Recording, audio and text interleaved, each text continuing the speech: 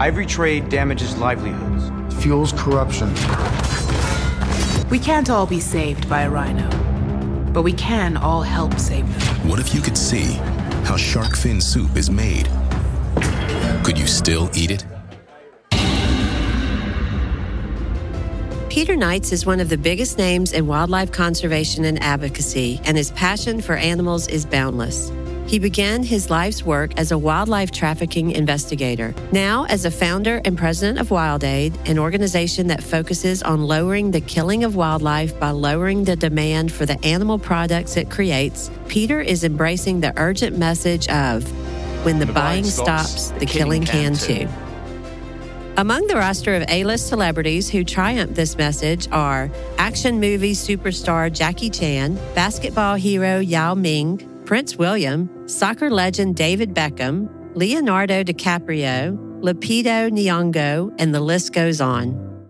So, Peter, thank you so much for being with us today.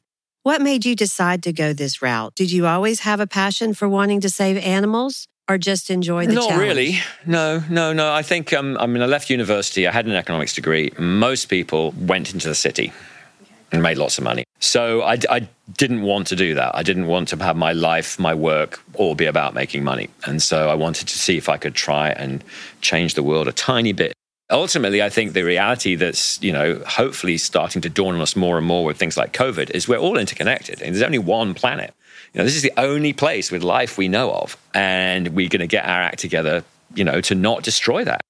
Your scope of work is tremendous. There are so many organizations in wildlife conservation right now, but you're the only ones making a difference in the demand.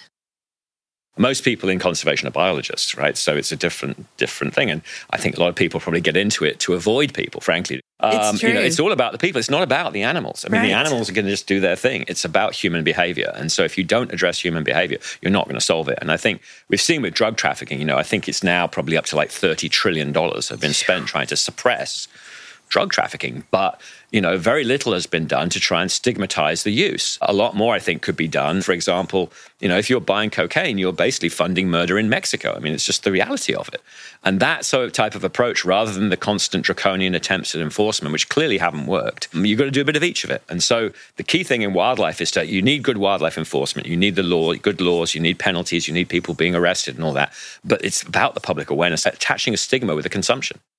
Traditional conservation has been all about sort of supply side, on the ground, anti-poaching, protect the animals. And what we really brought to the equation was this idea that you can only deal with the wildlife trade problem at the source, which is the demand for the animal products. And so we worked a long time in Asia trying to change attitudes and opinions towards wildlife. So rather than having a generation of young Asians that are brought up as wildlife consumers, actually people that care about conservation. So whether it was shark fin soup consumption, rhino horn consumption for medicine, elephant ivory as a prestige item, we had to kind of make those products no longer attractive and instead make people aspire to help in conservation worldwide. Some people call this a souvenir. Send me a selfie instead. Hi, I'm Jackie Chan. I play many roles. But I will never be a villain to wildlife. That's a huge focus. So how are you doing that? So it's about changing attitudes and opinions. And the way we've done that is to really bring in some of the top opinion leaders from each of these countries we've worked in. People like Jackie Chan, Yao Ming, the basketball player, really iconic people, to be the messengers to convey what's going on and persuade people to change their habits and change their opinions. So how in the world do you find these people? With Jackie Chan, there was a bit of serendipity, I call it, where I wrote him a letter. And when I actually got to meet him and we had a long conversation, we'd been speaking for like a week, and he's like, well, pretty certain I want to do this, but I have a question. When you sent me the letter, how did you know that very day I was filming with elephants and rhinos? And I said, well, Jackie, I didn't have a clue, but you know what? That's fate. We're supposed to do this together. He said, that's a good answer. I'm in. And we've been working together for 25 years ever since. And he's just done message after message for us, been hugely influential.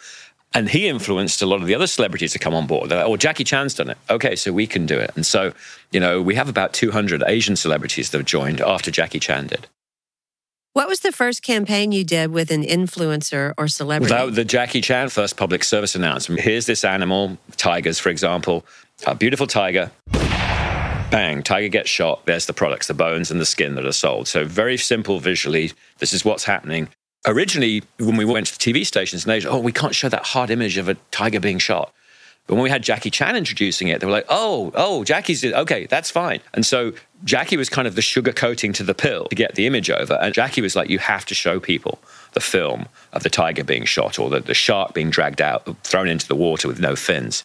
He said, you have to show people those hard images because that's what will make them change. And he was absolutely right. And it is a powerful driver to actually get the behavior change you want.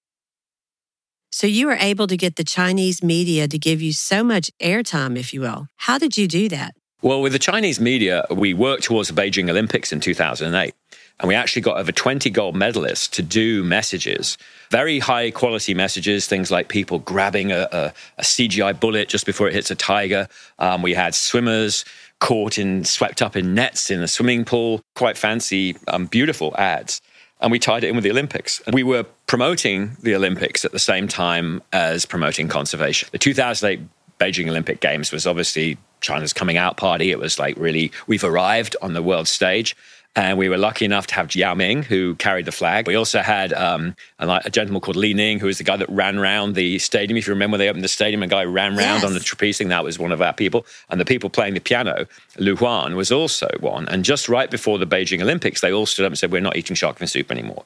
For those listeners who don't even know what shark fin soup is, so it's a tradition, correct? It's been around since hundreds of years, and it was a dish that the emperor ate. So it wasn't like everyone in China was eating shark fin soup. There's a very small number of people. But the thing about shark fin soup is that it's not so much that the sharks were so rare and endangered, it's that the preparation takes an awful long time. So you catch the shark, you have to kind of dry the fin out, and then you have to soak it again, and then you take the skin off, and then you dry it again, and then you take the flesh off, and then you dry it again. And so it's a very convoluted process to get there. And even the cooking, I've been told sometimes they cook it for 24 hours. And as a Chinese friend of mine said to me, if you cook my belt for 24 hours, you could eat it. And the shark fin itself is really, it's basically protein, but it has the texture. So it has no flavor at all because they actually bleach any possible flavor out of it. It's purely the texture. And it's kind of like a vermicelli or a noodle that has a kind of a crunchy element to it, I'm told. Okay. But having said that, there is a melon that has a very similar texture. And people now make fake shark fin soup, which tastes exactly the same because every other ingredient is the same. So there's no need for it. I'm very well aware of how they fin shark fin. But can you tell our listeners what they do? Most shark meat is unpalatable. It has very high urea content and it tastes awful. And so most sharks have not been hunted for food. And yet you will catch them when you catch them like tuna on a long line. So I've seen long lines set for tuna where you actually have 3 sharks for every tuna caught. Oh, wow. Bycatch.